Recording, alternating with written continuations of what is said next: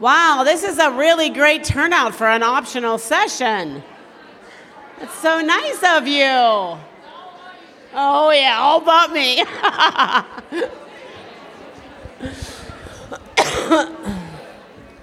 Okay, I wanted to just elaborate on why I had Joan Cromie brag about my book. One of the things when I was thinking, that book was such a God thing because I tried to write it for 10 years and it was a bust. Let me just tell you, it was awful. And so when I finally wrote it, I knew it was the Lord. But one of the things I had in mind when I was writing it is small groups. And I really had that in my heart's vision, is that this could be used in small groups. And right now, we're a part of a church. It's not even an NRP church. It's a big church in our area, and our small group is using it. And it's just been really good. People have really poured out their hearts and opened themselves up. So it works good in that format. So that's kind of why I wanted her to share about that. Okay, so you can put that first picture up, nice and big up there. All right. Now, so here's the bottom line. If you want to be a good leader, you really got to train hard. Look at those people. Look at their muscles. Look at the strength on those people.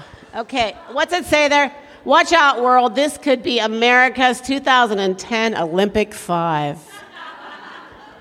So let's have two of them. Just stand up for a minute. Turn around so everybody can see you. I told him, I'm making them sit up front so I can pick on them. This is Darlene and Lynn, members of the famous Dream Team, and they are now serving Paula Allen wonderfully. And they have been a joy in my life. I can't even begin to tell you what a joy they've been. I might say some things to just like funny things about them and pick on them, but they're still an amazing joy. So I just want to make this, I was thinking, I really wish this could be informal. We could just pop up and have questions, but it would probably take too long. But maybe if you have a question, write them down, because I'm hoping we get time for questions at the end. But I just want to talk about what it means to be a leader. I've been working at figuring this out for a long time. I'm just learning more and more as time goes on. But the title says, what does it mean to be a leader in your local church? But these principles apply to every area of our life. So the foundational understanding I have is Luke 22:26. Those who are the greatest among you should take the lowest rank, and a leader should be like a servant. So, that's first and foremost. Leadership is not about a role, a position, a title, a place of honor. It's about being a servant. Okay, so I'm going to start on stories already. Because when I was formulating, I've worked with several teams, not just the Dream Team. I worked with youth teams and other teams as well. But when we first started formulating this team, I had a group of initially 22, and at one point in time, one of the ladies in the church came up to Lynn and said, "Oh my goodness." This is after we had been a team for a little while. She said, "You're in the Hall of Fame." And Lynn said, "What do you mean the Hall of Fame? It's the Hall of Pain." Because there was a lot going on and a lot required. And so you have to have the heart of a servant. And I wanted to make this point because this is critical, and we've heard a lot about this morning. Our home is our resume. And how it goes in your home, how it goes in the church and in your leadership. And I personally believe your leadership within the body of Christ is only as strong as your character and your integrity in your home. Right, Carol? That woman right there will tell you all about that. But our leadership abilities are proven in our homes. Our character starts there, our leadership starts there, and strong relationships start there. Some of my best friends are my children. And Natalie is 100% a kindred spirit of mine. She's my second oldest daughter. And I'm very close to all my kids and have worked hard at that. And like Natalie Paladin, I've made a lot of errors along the way, but I've pressed in and worked hard because that is primary to me. My relationship with Keith is primary to me. Again, made a lot of errors, but never stopped trying, never stopped going after it, because that, I believe, is the foundation. And I have this quote. I have a picture of it. It's actually hanging in That's okay. We can go beyond that. Go to the next one. This is hanging in my nursery in my house. I call my house the grandchildren paradise because it's basically dedicated to my grandchildren. Am I right, Natalie? I actually have one room that is a nursery. And above it, it's a quote from Mother Teresa, and it says, if you want to change the world, go home and love your family. And that's really, a foundation for what I believe is important in life as you start with your family.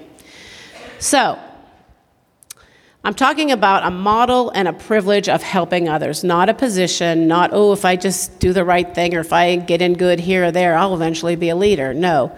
We're striving to serve, and we want to serve others. We want to have a role of influence in helping others. Like Michelle was talking about today. What was the exact terminology, Mary? Do you remember? Be that certain person that influences others. That's our heart's desire, right? To influence people around us in our sphere. Again, I have been learning. And I know that I'm leading well when the people around me are strengthened, encouraged, empowered, safe, and loved well by my life. That's how I know if I'm succeeding as a leader. And that takes a lot of time, a lot of patience. I'm a big, firm believer in building equity with people. I don't believe it's appropriate to come into someone's life and just assume a role of leadership. Number one, you want people to buy into that. You don't want to say, hey, here I am, I'm your leader. I'm in charge. You build equity with people. You share your life. You prove yourself to them. You show what you're made out of. You show who Jesus is in you. And then you have an opportunity to help them and to come alongside them and lead them in a servant way. Like I said, I've poured into a lot of different venues. And ultimately, what I have found is I have poured myself, my heart, what God has shown me into others. They in turn then have helped set the DNA for the entire organization, church, whatever, that I've been a part of. And I'm just telling you, if ever the world needs some DNA setters within the body of Christ, it's now. We need to be the people that stand out so differently from what they come from. We were just even talking a little bit about our table at lunch. How out in the world and just like what goes on out there is so chaotic and so dog eat dog that when they come into the church, there should be a place of peace and a refuge. Like I want my life to be a refuge, but I want my church to be a refuge too. And you should have heard all the bragging going on about this church at our table. About the DNA in this church and how the women that came here even several years ago have come and felt so safe and so loved and like experiencing life on a whole new level because they're embraced and they know they're not going to be gossiped about and they know that this is a safe place. And that's our job. So I wanted to share some of the principles that have helped me along the way. And one book I studied that really helped me was called The Mentor Leader by Tony Dungy. Anybody know who he is? He was the coach from the Indianapolis, right? And he said, conventional wisdom says that leaders are born, but I don't believe that's true. From what I've seen, positive, life-changing leadership is an acquired trait, learned from interaction with others who know how to lead and lead well. Leadership is not an innate, mystical gift. Rather, it is a learned ability to influence the attitudes and behaviors of others. As such, we can all learn and then teach others how to understand and apply the principles of successful leadership. Last year, our conference was themed The Privilege of Influence. And I personally believe that we are to be the influencers in this world. And my objective in my process, and even in building teams throughout the years, were to take people who may or may not have thought they had amazing leadership skills, but to say, yeah, you can really learn to be a leader. You can really learn to have the heart and the characteristic and the mindset and the integrity to lead others and the boldness to lead others well. And that's what we're going after as we're raising up leaders, influencers that spread the heart and the character of God to everyone they touch. That's what leadership looks like to me. One One of Keith and our foundational verses from the time, I believe, from the time we started the church that Rick and Natalie Paladin now pastor, Bridge City Church, was 2 Timothy 2:2. The things which you have heard from me in the presence of many witnesses, entrust these to faithful men and women who will be able to teach others also. I am of the belief that leadership doesn't necessarily just naturally happen within a church. That there are times and seasons and periods of entrusting things to people and training and teaching. Like the DNA that's in this church didn't just happen. And in many of your churches, it didn't just happen. It's because somebody taught it, somebody modeled it, someone explained it. Someone said, these are the qualifications, these are the requirements of what it looks like to be a leader. And so what it says here in Timothy, it says, entrust these to faithful men and women who will do likewise. God's put in an investment in you. He's done something rich in you, something deep. He's worked hard on you. He's taught you hard lessons. And he wants you to share those with other people. He wants you to impart those to he wants you to be a pillar, a strength, immovable, unshakable, someone that people can count on, they can trust. They trust you got their back. They trust your integrity. They trust your character. They trust your heart. When he says here, entrust these to faithful men and women who will be able to teach others, that word means to impart or instill. Now listen to this. To infuse slowly or gradually into the minds or feelings, to put in drop by drop. So in my thinking, if you really want to mentor people and you want to influence and you want to be a leader in people's life, that doesn't happen from a distance. It doesn't happen when you see them and give them just a hug on Sunday and say, hey, good to see you. How are you? Did you enjoy the sermon? Good. I'm glad it was good. Glad you liked it. There is a purposeful initiation of pouring into that person's life. It is achieved in families, in friendships, in discipleship, in teams, in small groups. There's a purposeful going after that thing where you are looking to infuse, drop by drop, into someone else the things that God has taught you. Those qualities, those abilities to relate to others, those abilities to see God, those abilities to walk in faith. It comes up close and personal. So we need to find out, like in our local church, what does that look like? How do I fit into that flow of being able to influence others? I need to find that out. What's the best role? What's the best way that I can come alongside the leaders in my church to be a DNA distributor, so to speak? How do I be one of those people that is entrusting things? Leadership stems from a place of humility, responsibility, and accountability. And one thing I like to say to people that, God showed me, there comes a time in our Christian walk where we go from being the prodigal son, where we're always like running like in desperate need of, I messed up again, God, I need help, help me, to where we become the father. The one that's running out to meet the needy ones. The one that is looking to help, like always looking to help someone, always looking to give what you have. Not just coming to church on Sunday morning saying, I really need to hear a message, and you probably do. And you should really partake of that. But also looking around saying, who can I encourage today? Who can I be the father in that prodigal son story to? Whose life can I touch and encourage today? And again, I'll always be the prodigal son. I'll always be the one that's saying, God, I need you. I'm desperate. I have issues. I have brokenness in my life. I'll never stop being that person. I live desperate. I live desperate every day of my life, and I'm okay with that. And I don't mind being desperate. I'm good with it.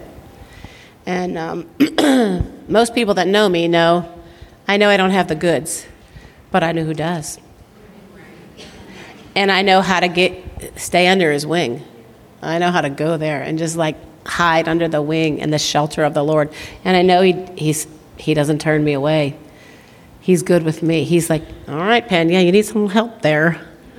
But I still want to be that father too. I want to be that one that goes and embraces someone and Who told a story today about somebody chasing them down with affection or something that I can't remember who it was? Was that Michelle? Yeah, I've done that a few times with people. There was one lady in our church, Dawn Ham, who hated affection. And so every time I would see her in church, I'd like run for her. And she would literally run away from me. She'd go, help, help. And then she was a real funny lady, very, very funny. And one day she goes to some of those guys, I'm filing a sexual assault charge against her. She will not leave me alone. But ultimately, now she works with trafficked women. And she's an incredibly affectionate, warm, I mean, she always did have a heart as big as the moon, but she's learned to just even be more demonstrative in those areas. So, we want to be those embracing people that are not afraid of others. If we're afraid of people and we're all intimidated and we're got issues, we need to get on past that. And I'll tell you what, tonight, I'm really believing for an impartation. I'm going to talk about loving yourself. And I'm really believing God to help me communicate that well, because I think he wants to infuse something in people. He doesn't want us to have a wrong mindset about ourselves that cripples us and keeps us from being that father there. He doesn't want us to be confused about how he sees us and who we really are, so that we can I love what they say in this church, who love fearlessly. Just love fearlessly. So I have a video, one of our dream team members who was on that picture, Karen Mateo. She has some health issues. She actually suffered a stroke about, how many years ago is that? 6, 7, maybe? She's an amazing individual, awesome. And she actually taught at one of these conferences a few years ago about what it means to be a team member extraordinaire, and she has been, as have they. But I asked her just to share for 4 minutes, just from her perspective, and then I'm going to break down the things that she's sharing after she does that. So we're going to play Karen's video. My name is Karen Mateo, and I'm a long-time disciple of Tucci, and I'm currently serving under the delightful Paula Allen at Living Hope Church. I've been asked to share a little bit of what I've learned about being a leader. If you know Penny, you know that she's big on acronyms. Me, not so much, but I have one for her. If you're going to serve your leader, you want to be a tree. How's that? A tree. T-R-E-E. T, you want to be teachable. We all have giftings and things that we're really good at, but nobody knows it all. And it's important for us to be willing to be instructed, to be stretched a little bit, and certainly to be corrected. It's not always comfortable, but you need to be that way.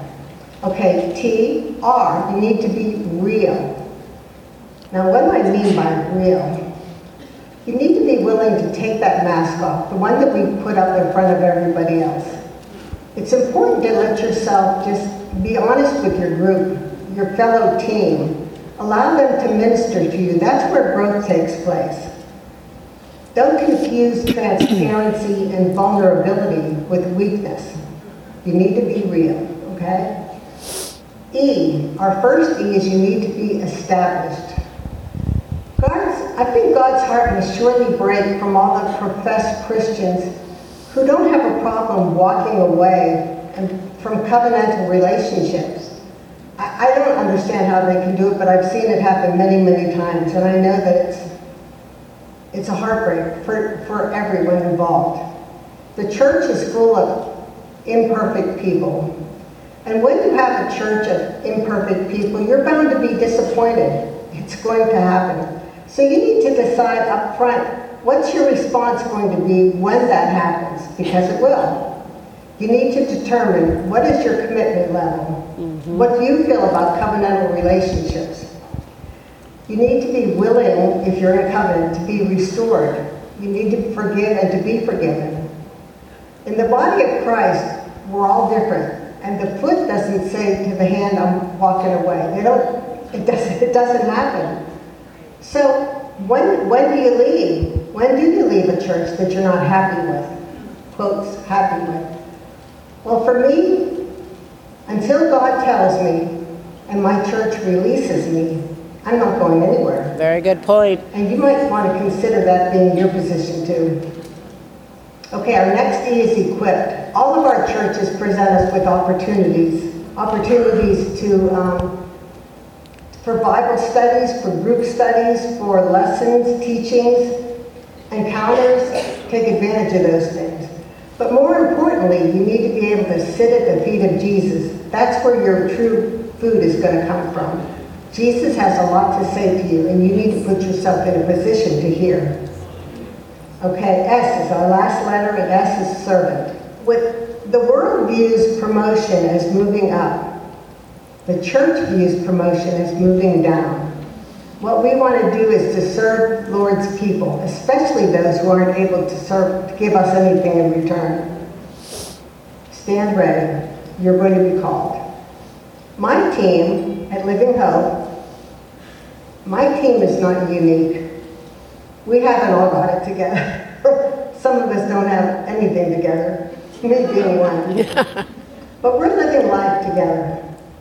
We believe that the kingdom is greater than any offense, real or imagined. Love is a choice. We're committed to the cause of Christ and to our leader. We have signed on the proverbial dotted line. And that's what you need to be thinking about too. Let me tell you, I love you, dear friends, and I pray that you will choose wisely after you have counted the cost. Miss you, Karen. She's a jewel. We've been friends and serving together for 22 years now, at least, I think. And, that's when you make this I love what she said about how easily people walk away from covenantal relationships nowadays, and how she has made it her mind up that unless God tells her and she is released properly from her local church, she's not going anywhere. And I love that heart. I love that mindset. So many heartaches are avoided when you think like that. But Isaiah 61. Darling, can you hand me my Bible there? I left it there. That has always kind of been a template for ministry to me. Isaiah 61, 1 through 4.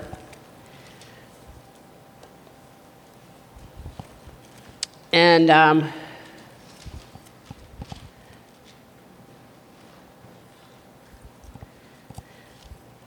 the teaching that she talked about trees comes from that section of the Word. I'm just going to read the first 4 verses. I have the last section on there, but I'm going to read the first beginning of it too. The Spirit of the Lord God is upon me, and that was about Jesus, but it's also about us, because the Lord has anointed me to bring good news to the afflicted. He sent me to bind up the brokenhearted, to proclaim liberty to captives, freedom to prisoners, proclaim the favorable year of the Lord and the day of vengeance of our God, to comfort all who mourn, to grant those who mourn in Zion, giving them gladness instead of ashes, the oil of gladness instead of mourning, the mantle of praise instead of a spirit of fainting. How many of us have had that happen to us? How many of us have received Isaiah 61, 1 through 3 in our own personal lives? Anybody? I would say all of us. I have been a recipient, more than I can tell you, of having my broken heart bound up, of being set free from things, of receiving joy instead of mourning, beauty instead of ashes. I have a big picture on my wall that says beauty for ashes, because that's my life story, still happening day to day. But God's heart during this process culminates in verses 3 and 4. And it says, so they will be called oaks of righteousness, the planting of the Lord, so that he may be glorified. Then they will rebuild ancient ruins, raise up former devastations, and repair the ruined cities, the desolations of many generations. So that's what we're called to. We're called to do the repairing, the fixing of walls that are torn down and people's lives that are a mess and disastrous. After we've received all this stuff, which we have, right? I surely have. Now it's time for us to be the father in the story, the one who does this. And there's a picture of an oak tree here, and this is what I think of. He says, you're oaks of righteousness. Oaks are a symbol of strength. They're noted for their character and their appearance. They have few pest and disease problems. They have a long lifespan. They're very broad spreading, and they offer shelter and abundance of shade. That's what we're supposed to look like. Those beautiful oak trees, strong. Doesn't mean like I said, I live desperate, and I'm not ashamed of that. But there's also something in our spirit that's big inside. That we're a place where other people can find shade and shelter because we're a strong oak tree, even with our weaknesses. That's who we are. So I'm going to break down this trees a little bit. T means teachable. And if you ever want to be a good leader, you have to maintain a posture in your life of being open, vulnerable, and humble. And there are often times as Christians, we feel this need to present a posture or a persona about who we are that is without weakness. And I'm just telling you, I'm frail. We're frail. We have weakness. And we were not created to do it alone. We are created to have people in our lives that come alongside us and help us. But to do that, you have to be vulnerable. You have to be willing to be vulnerable. Many people hate that. They hate the idea of vulnerable. Like I said, I've become very comfortable with it. I'm okay with people seeing the weak sides of me, of seeing that I have issues, that I have struggles in our life. But if you want to lead well, you have to have gone through that and continue to go through it. I haven't finished going through that. It's not like I still don't ever need help, or I still don't need to lean on someone, or I still don't need to confess my sins to one another, that the Bible says. We need that. We need to be open-hearted, to be real. We can't be touchy. We can't be like, if someone in your life that's a leader or even a friend comes to you and says, hey, have you considered this? This might be an issue. If we're all touchy and say, excuse me, like, what gives you the right to say that to me? Or if we act like we're okay with it and secretly go and are all annoyed that they dare to speak to us like that, that is not in the making of a leader. That's not in the handbook. We can't be touchy. We can't afford to be all touchy and not able to be corrected. We have to be willing to go there and be corrected. We have to learn to trust one another again. There have been people that have been burned and hurt, and even hurt in church situations. Am I right? Have been betrayed, have been talked about. Some of the people sometimes that you've loved the most and poured into the most have betrayed us. That we can't stop being a trusting person because of that. We can't put up the walls in our heart and say, you know what, I'm not going there anymore. I don't really like people that much. I don't really want to go there. I tell the story of a friend of ours who had made up her mind at a young age, in her 20s, that most everybody in her life she had written off in her heart. She put a mental check mark beside their name and said, you know what, I'm not open to them at all anymore. They'll never know it because I am funny, I am loud, I compliment them, but in my heart, nah, they're like here. And she said, she was like 22 or 23, she said, I have 2 people that are not on that list. Everybody else is checked off. And you know what? No matter what you've been through, Keith and I have been through some stuff. Has our church been through some stuff? Have we had people that we loved very much we've been hurt by?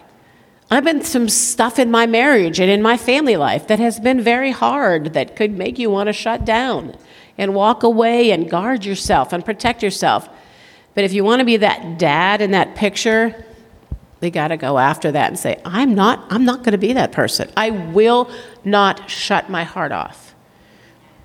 No matter what my role is, no matter where I am in the body of Christ, I refuse to be that person. We heard at the Pastor's Wives things, we heard from Chrissy the other day, and she's been through some very, very hard things in the last few years. But she fought the fight. She went after it, and she said, you know what?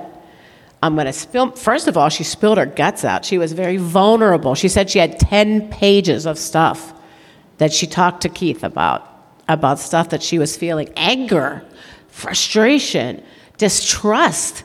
She was vulnerable, she was real, and she let it out there, and she got healed because of it. You can't get healed if you're all bottled up inside and you're not willing to be real and vulnerable. You won't get healed. The more you are an open book, and don't get me wrong, I'm not saying go blab all our stuff to everybody everybody. Like, do you want to hear about this? You want to hear about my weakness here? You want to hear what I did last week? You want to know what I did? It's not what I mean, okay? But there are people in your lives, trusted people, that you know are not just going to be the yes man and go, yeah, I can't believe they did that to you. You are so wonderful. You don't deserve that. And you probably are wonderful, and you probably don't deserve that. But you need someone that'll direct you in the right way. We actually had a policy amongst ourselves in the church that if someone would come to us and they were frustrated or hurt with somebody in the church, whether it was a leader or somebody else, we wouldn't just say, no, I don't want to hear you, I don't want to hear it, I don't want to hear it. We would say, okay. And I would often sit down and let them vent. And then I'd say, now, what do you think we should do about that? And then we would say, all right, how about let's do this? If this is something you need to work out in your own heart and it's petty, you probably ought to do that. But if you need to go to that person, how about you pray and get a really good attitude, and in 3 days, I'll check back with you and see if you did that. Because we determined that we were going to be real with one another. We were not going to be touchy. We were not going to harbor hurt. We were not going to have the walls up. We were not going to have a church of gossip and pettiness, and we were going to go after those things. And we were going to have integrity with one another. It was going to be a safe zone in our church, okay? If your leader can't speak into your life or even challenge you or correct you, something is amiss. You should invite them to have an open door. Say, you know what? I know, who was at the time? Oh, Carol Catalanato. Dawn Catalanato told me that she told some people, just Rick Paladin's motto, tell me the last 10%. Tell me the things that no one else will tell me that I need to hear. I give you access. I give you permission. The things that people wouldn't want to say to me because they don't want to hurt my feelings, go for it. Give someone that kind of access in your life, someone with strength, someone that is, they'll tell you the truth. They'll be real with you. The other thing about teachable and vulnerable, we don't have to have our own ministry. Always know this. When you're coming alongside a leader or a pastor's wife in a church, your objective is not to develop your own ministry, your own little spot in the sun. It's to come alongside and be part of the vision of the church, be part of the whole big picture. It's not so that this gifting in me could finally do its thing and be recognized. It's part of the big picture. And it needs to go through the right channels and be done the right way. Yes, you do have giftings in you, and you do have the ability to lead, and you are anointed, and you are called of God to be Isaiah 61 with people, but do it the right way.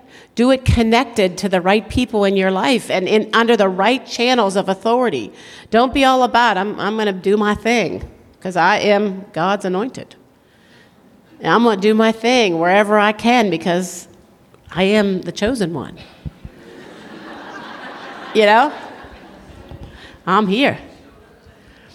Stay connected. Stay in delegate. For me, when I was leading in local churches, I was under delegated authority. Keith was in charge, and the group of elders and leaders in our church, and everything I did, I ran by them.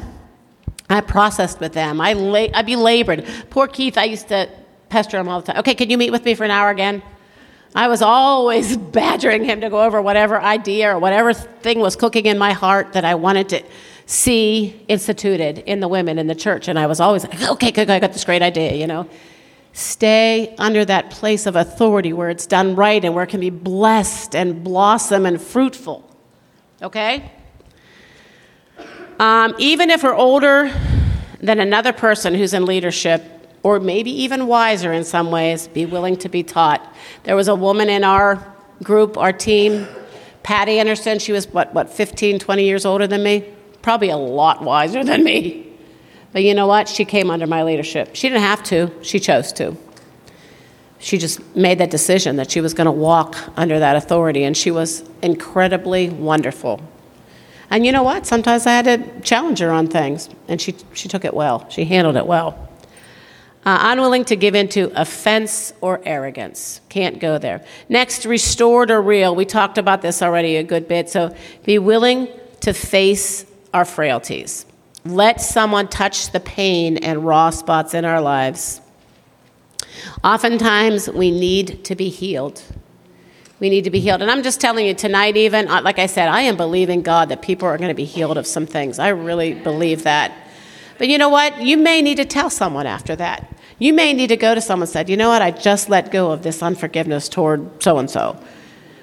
You know, you may not necessarily have to go to a person that you've been harboring unforgiveness about if they don't really know about it and you haven't acted mean to them. It might just make them more... I had a woman one time that went to somebody in our church. She said, you know, for the last year, I couldn't stand you. And the woman's like, oh, I didn't know. Sorry. She said, no, I never liked you. I never liked your personality. I didn't like anything about you. But I forgave you today. Appreciate that. Didn't really need to know. But if, on the other hand, you've been cold shouldering someone, or you've been cutting them out of your life, or, you know, or even harsh to them or whatever, you may need to follow through with corresponding actions, you know. But tonight, whatever God does in your life, be accountable with it. Be vulnerable with it. Be real with it. Start being like, I used the word last night, naked, which obviously I don't want to go around naked. That's not on my to-do list, you know what I'm saying? Not planning that. Marion, I am not wearing that apron. I'm sorry. Not happening. Do you have a full cover apron at all? Like a great big one. I'm not doing the apron. But naked as far as our heart and our issues, our weaknesses, you know, naked with the right people. Be real. Be naked with God first and foremost. God knows. He knows I'm desperate. He's good with it.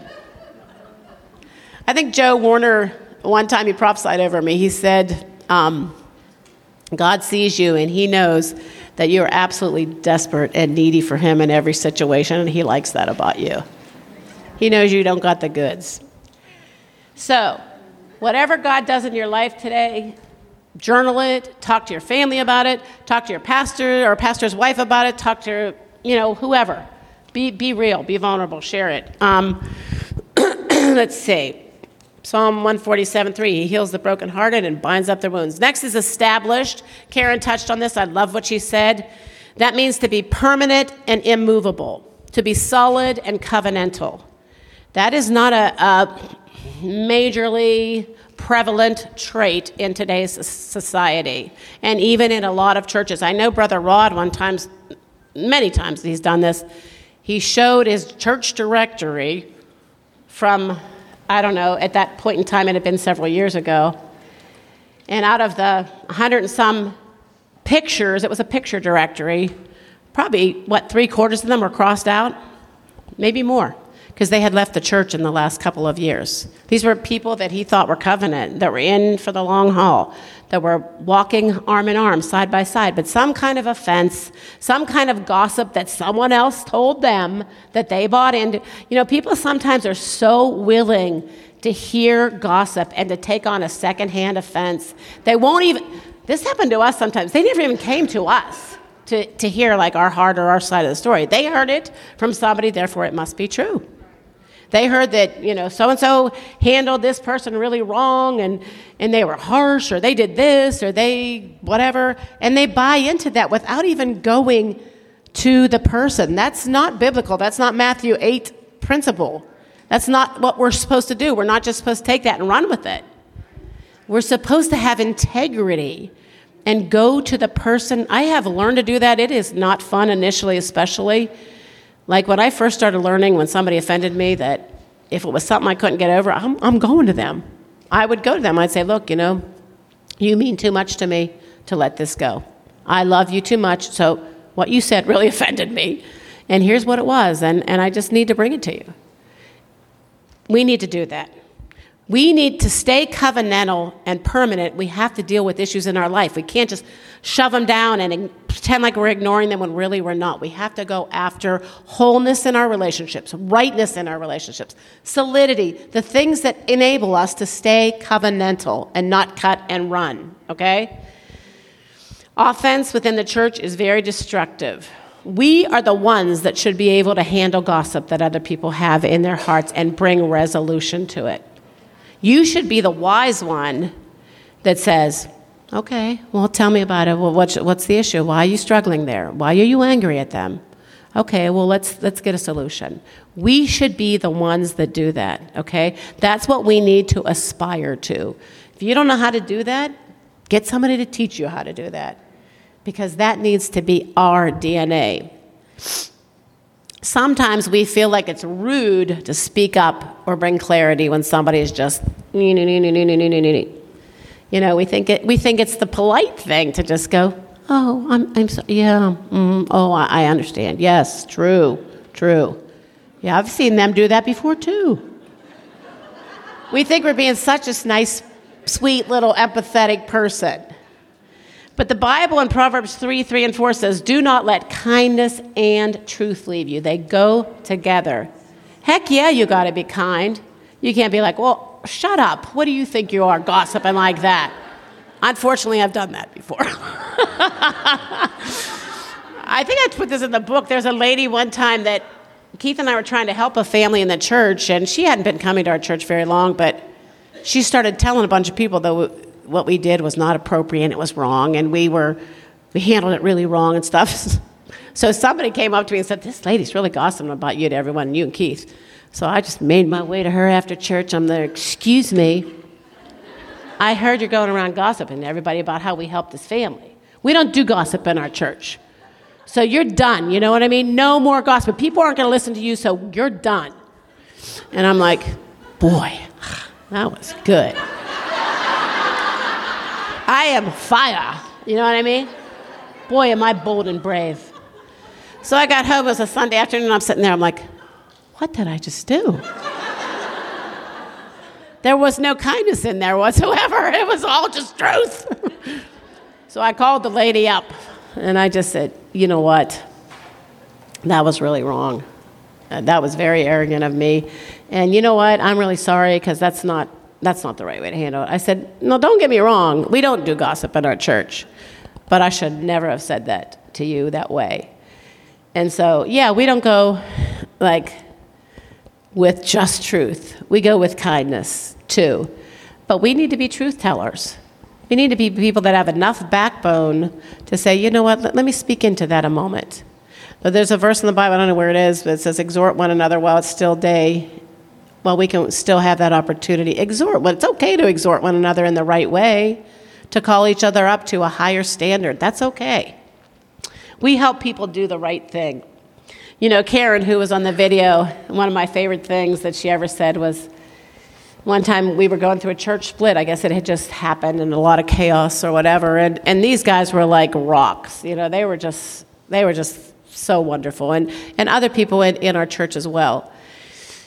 And one day I just saw Karen. It was a Sunday. I said, what would I ever do without you? And she said, that's something you'll never have to find out. And she was right. She meant it. And that's what covenant looks like. That's what it means to be established. You hold fast. You value relationships. They're not expendable. Your church dynamic that you've built, your family, a church, it's not expendable. It's not cast away. Like, you know what? Had enough of them. They're trouble. They're getting on my nerves. I'm out of here.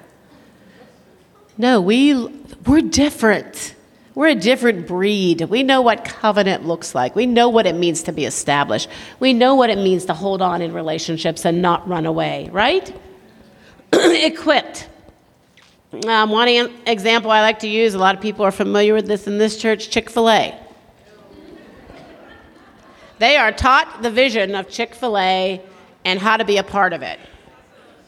Everyone has the same mindset, the same purpose, and the same required behavior. Do you ever go into a Chick-fil-A and they go, here, you know, here's your food.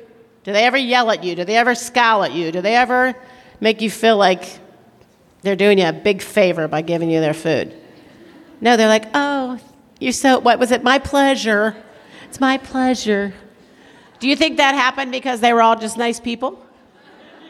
Everybody that applies there is just really nice.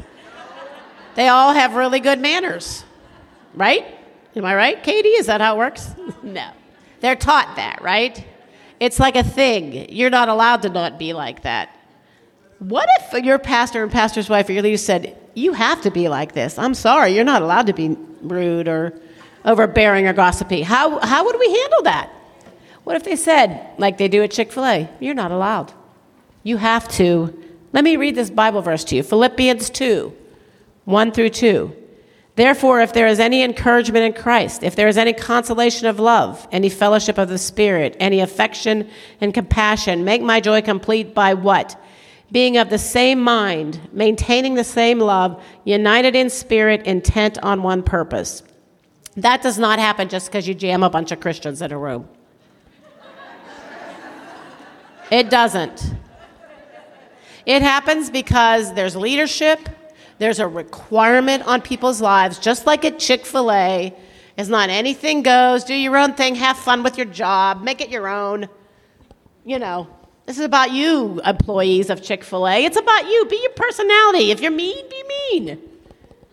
If you want to gossip about each other and be rude, if you want to, throw the food at the people, go ahead.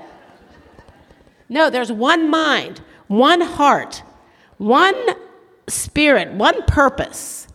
And that's what the church is supposed to look like. Not everybody doing their own thing. Not everybody disgruntled and frustrated at each other at the drop of a hat and saying little snide comments about it. Just on Sunday morning, I've seen people where it's just like they pick apart their fellow church members after Sunday service. You see what she had on. Can you believe she acted that way? Ooh, did you see that person on the worship team? I didn't like the way they did that song. That was, ooh. I don't know, Pastor Ron, I don't know if I really agreed with him on that. He wasn't up to par today. Seriously. We need to get beyond that.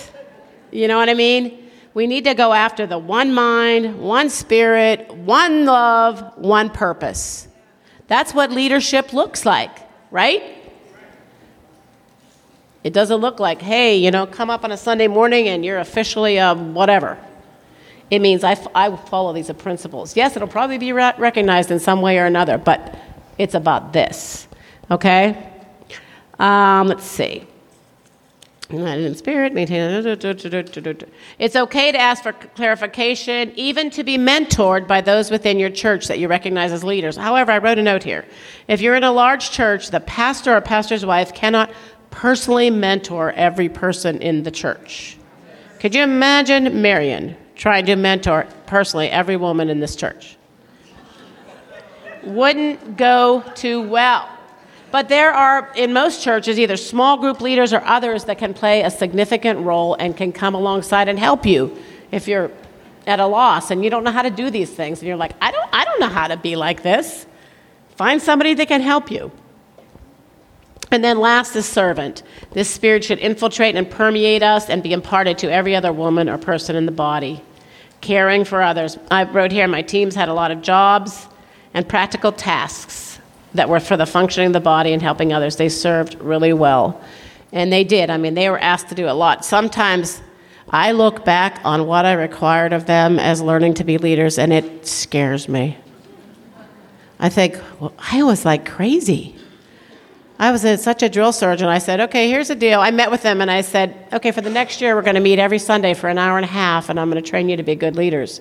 So every Sunday from, I think it was 3 to 4:30, we came together. That didn't count School of Leaders classes, encounters, women's meetings, church services. Oh, what were we thinking? But they really served. Now, I'm telling you, it paid off because they are incredible leaders. They are established. They are sound. They set the DNA. So it paid off, but it was hard, and it required a lot of service.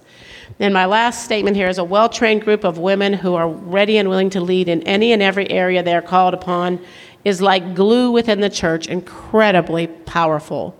Keith used to call us the glue in the church. He said, It's true that oftentimes women struggle relationally and they get annoyed easily at one another.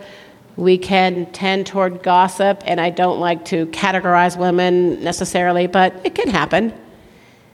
And when you're strong and you're really sound and you know these principles, it's like a glue that holds the church together from schisms and splits and dissension and all that kind of thing. So you have within this room right here the potential to set such a powerful foundation in the bodies that you're affiliated with. So go after that. Go after it. Go after leadership and what it looks like here. And then if you want to be more specific about, okay, maybe I have something in my heart that I'd like to do, find someone that you can go to, a leader in your church, and say, what do you think about this? Do you see this as something that I could walk out or be used in or whatever? Find where you need to serve, where you need to fit, and go after it. But work mostly on these character traits, because that's what it means to be a leader, to live that out.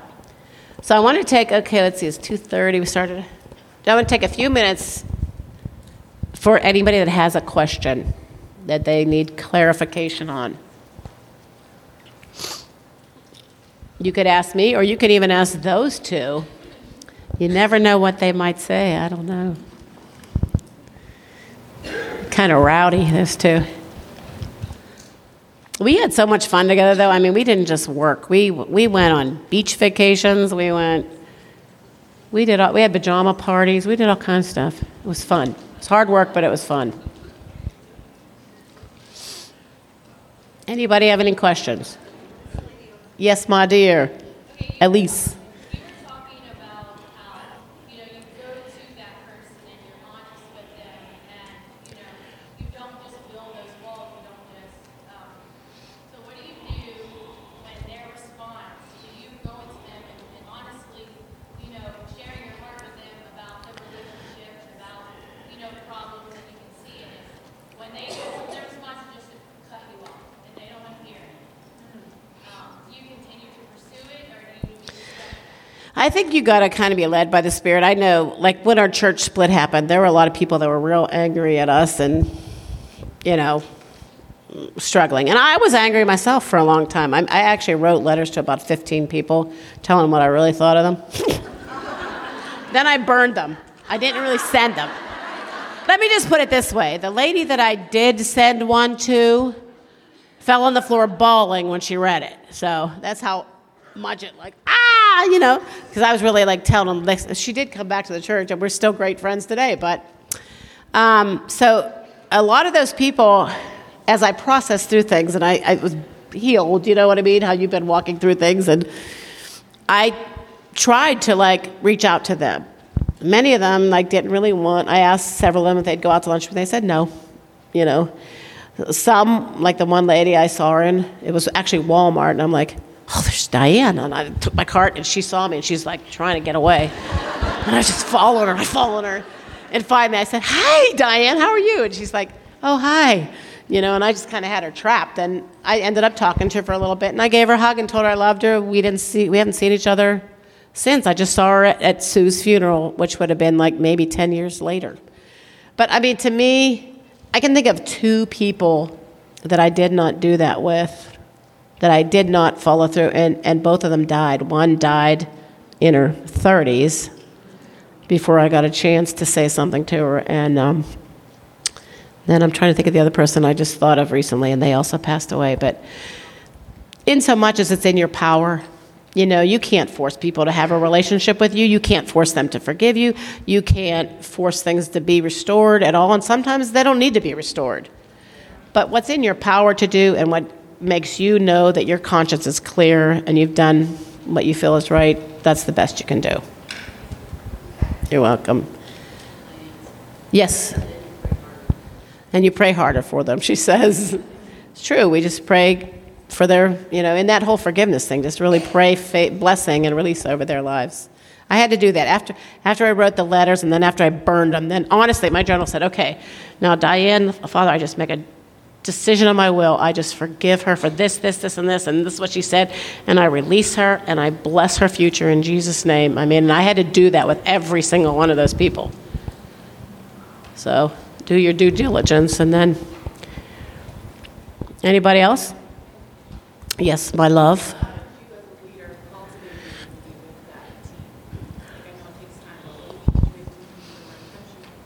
I forced them.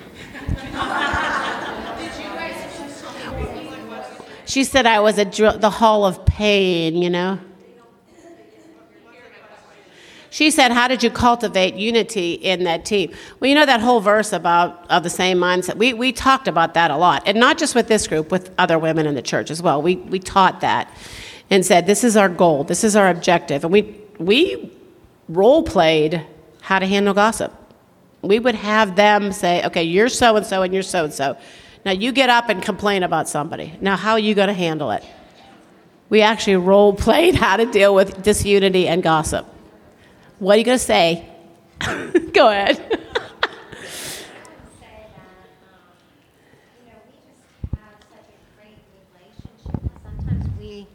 Sometimes we would get upset, right? But we had such a good relationship. Did it just start out that way, or did you do something to call? I don't know. We were just hungry, but Miss Penny, I mean, who doesn't love Miss Penny? But seriously, like, there's something special. Yeah, and we were together all the time, so. That's all I was going to say. We just did life together all the time. And we were together so many times. We were very intentional. It did not just fall out of heaven and hit us on the head. I promise you that. We were very intentional. That's why I made them meet every week and just went over these principles, practiced, taught how to counsel people, taught how to deal with gossip, taught how to deal with things against the pastor. You know, just process through every possible scenario that would create disunity. And made each of us come to each other too. Like, we would come to each other, you know, when there was an issue. Right? Lynn and I had a few moments. Didn't we, Lynn? But it didn't take long. I mean, we processed it through that same day. One time, I threw water on her shirt, and she got mad at me. She actually started crying, but it was a church picnic. People were throwing water. I threw water, and she started crying. What? I was laughing. She was crying, and I was laughing. I'm sorry. I thought it was really funny. So I could tell so many stories. You would be amazed at the stories. Carol, you should hear the stories. Can I just tell you one funny story? Okay, Lynn is into health food. She says, you always have to tell this story. She's into health food. She's actually, initially, I don't know if you still are into magnets, but she was into magnets being like drawing the whatever out of you or whatever. So, increasing your blood flow, okay, these magnets. So I didn't know Lynn at all. You'll appreciate this, Paula. I didn't know Lynn at all. And we go out to lunch at this local restaurant where I live, and I was telling her about that I have this issue with sinuses or whatever. So we're sitting there, and she pulls out these magnet balls. And she goes behind me and she did this, watch, over my head. I'm like, who is this person? She was magnetizing my head in the middle of the restaurant. And amazingly, we are still friends. There were many such incidents. Now, Darlene, she never got in trouble. She was always good. Carol, you got anything to say? Anybody else? Any pastors' wives want to throw something in there? Mary, anybody? Go ahead, Lauren Skis.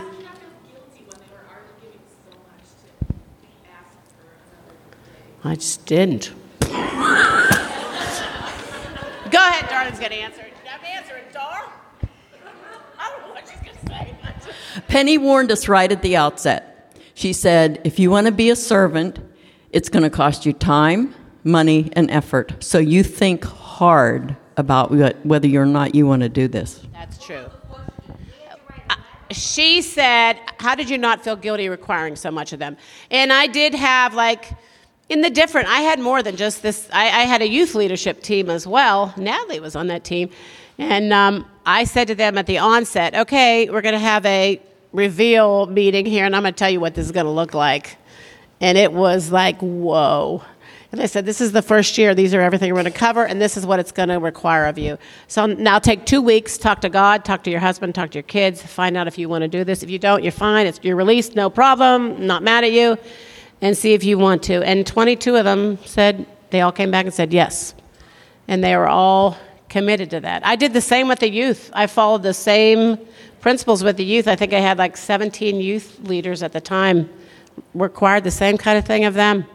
They had to be accountable about their behaviors at home. I had made them take a sheet home every week to see if they were being kind to their parents and helping out at home and all that. It was a lot. But you know what? They honestly rose to the occasion. It was pretty amazing. Because I find out if you really give people a vision and something to go after and to really be a part of and to really make an impact, they want to. They're all in. They want to buy in. And it really did pay off. Yes, ma'am. Do you think all churches should have that program? Not necessarily. No, every church is different. And I think every church needs to go with the flow of what God's put on their hearts. But nonetheless, I think people should learn to be leaders, however that looks like. Whatever that format is in your church, people should learn how to lead well. They should learn how to have integrity, and not just from the sermons on Sunday, but they should learn, this is what it looks like to really stand alongside the pastor and his wife or your leader in this area or on the worship team. There should be standards for the worship team of how we act, how we relate to each other, how we treat each other. Whatever your dynamic is that works for you in your church. And, Paula does things a little bit differently, but they have leadership groups that they work with and that pour into and share principles with. And no, every church is different. I don't know. I was some kind of crazy drills. Now, I think it was Natalie said to me one time, I feel like you and Dad had brain transplants because you've turned into Keith. She said she thought Keith and I had brain. She said, because you've turned into Dad and he's turned into you. He's all like, sure, real nice. And you're like, no, be there. You're going to be there. No missing, no matter what. She said, what happened to you? I said, I don't know. Taken over by a vision. Anybody else? Yes, ma'am. I think the difficulty for myself was the forgiveness part. My husband and I were married for a long time, my first husband, and he had lost his leg in shooting in Chicago, and I married him and so forth and so on. As the time went on in our lives, we had separated, and we ran into each other at another funeral for his friend of his, and I went right up to him and said, I forgive you for what we've done in our lives and ended up the way we have. And if that had brought me peace, Yeah. I did the same thing with my sister. Unfortunately, we still are not close, but that feeling that you're saying will really relieve your heart and your Right. soul that you can go on and be a better person. You're right. Rick Paladin calls it get out of jail free card. It's amazing. It is. Happiness in your heart and stuff like that. Even though that my sister and I are still not Yeah. close, but You've done everything you know to do. sister, then Yeah. Yeah, but you've known what you knew. You did what you know to do. Anybody else? Question? We have a couple more minutes. Natalie will say something. Natalie loves to speak publicly. Natalie. Oh, when Lauren said, how'd you not feel guilty? Natalie goes, she has a gift to ask anybody for anything. So we've been teasing Natalie about being my personal servant while she's on this trip. Okay. Life in general, Okay. Okay, we got Courtney and then one more person. Go ahead, Courtney. I just wanted to say, as a spectator, how amazing you are. Because I was at the church when you were leading, and I saw all of it from behind the scenes. But I think that the foundation and the thing that stood out to me was like you love really well. So whether it was you just walked into the doors for the first time, like you felt love, you felt connected, and you felt family. And love was the foundation, I think. You know, I've been there 17 years, so like I've seen the long process. Right, Foundation of it was love. right, Did so that love into the DNA right. and so everybody wouldn't just do anything you told them to because that love was invested and you were like pouring into them. Well, thank you. I appreciate that. That's the equity process. And thankfully, we chose leaders to follow us that have the same heart. So, to walk in great love and compassion and care for the people. So, they're very like-minded, like-spirited. So, yes. We're church planting in Cambodia, so it's an unreached nation. So Oh, wow. context might be different. Yeah. But I'm wondering, how do you teach others to be established? Like I know, it's like a lot of our churches is baby Christians, Mm-hmm. but they're so like, I come this Sunday, and then I don't come for 3 Sundays, and then I come, I don't know. You know what? I can remember. I have a lot of my notes from back in the day, and the very first lesson I did with them was I took the word established. I looked it up, and I gave them the definition, meaning like set for a sense of permanence, and talked to them about why that was important, about what covenant looked like. What does covenant mean? Where's it at in the Bible? Why do we have to be covenantal? Why does it even matter? Like, we started with that from the start. That was our first lesson. So what does it mean to be established? Why does it matter? Why can't we just go to whatever church we want, whatever we want? Why can't we flit around from here to there and whatever? Why? What difference does it make? As long as we enjoy a service, why do we have to be established in a church? Taught them all about why that matters and why that's biblical and what the Lord is looking for. You know, He plants us in the body as He sees fit, you know, as where we belong. Yes, ma'am.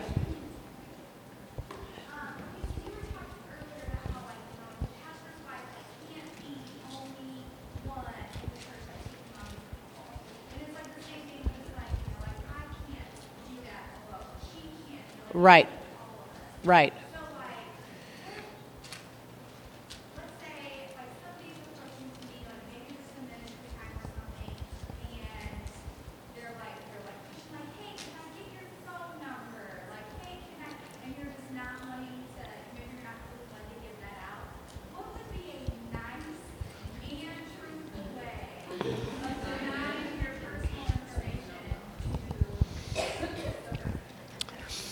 Okay, well, let me think. Well, it depends on like what kind of group you're looking at and how big and what your discernment's telling you.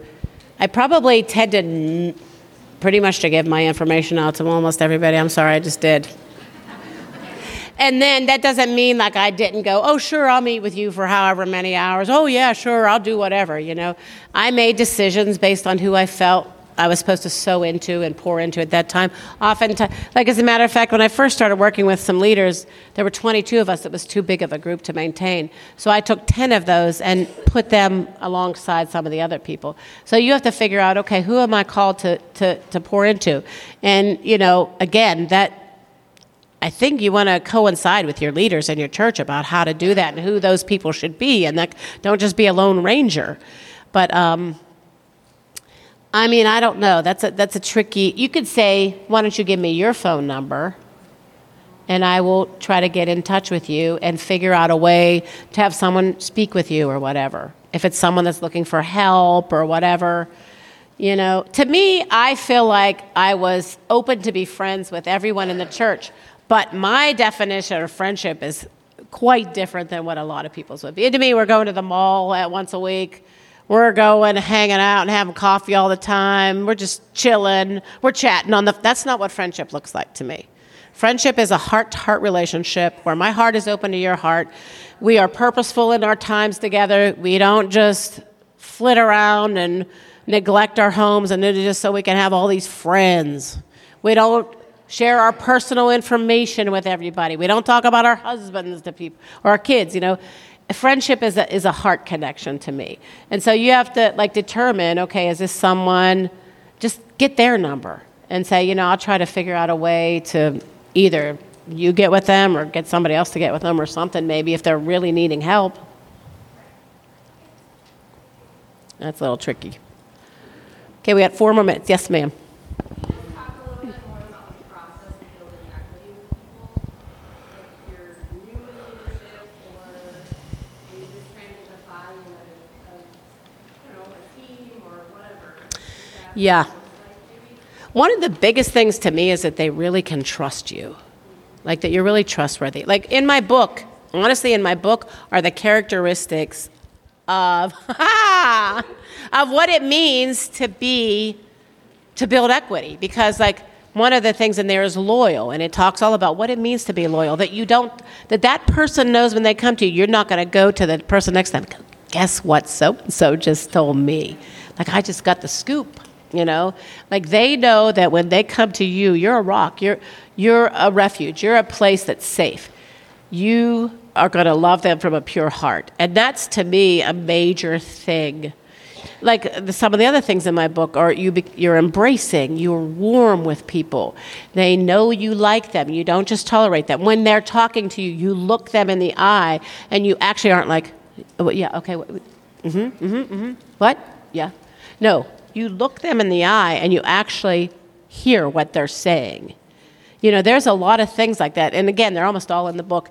It's about how to really love like Jesus did.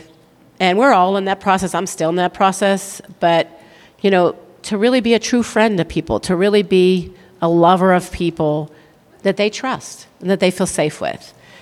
And when they, like these, for instance, like these guys, we had that. We developed that relationship. And we were already friends before we started this. So they were willing to buy in partly because of that. You know what I mean? Because of the relationship that was established. That's why Natalie serves me all the time, because we have such a great relationship. And she loves it. Right, Nat? One more question. Yes, ma'am.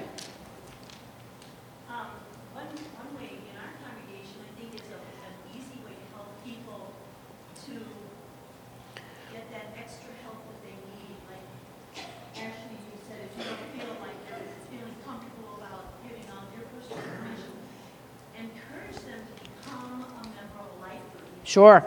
Good idea. Yeah, because that way there's a leader there Right. equipped to and trained to help. Yes. And it gets them connected with others who care about them. You're right. And it's a safe place. You're right. So they're getting all that stuff just by becoming involved. Good advice. Good answer. Like these guys, most of them, when I was even working with them, they would ultimately become life group leaders. So then I called them pastoral assistants, because they actually did a lot of that type of work within the church. They took care of a lot of people's practical needs, counseling, personal care for people. So it spread the responsibility well among other people. So it wasn't me answering everybody or, whatever. So thank you, guys. It was so great to spend time with you. Thank you. Appreciate your patience and you're willing to give up your afternoon. See you tonight. Be there or be square.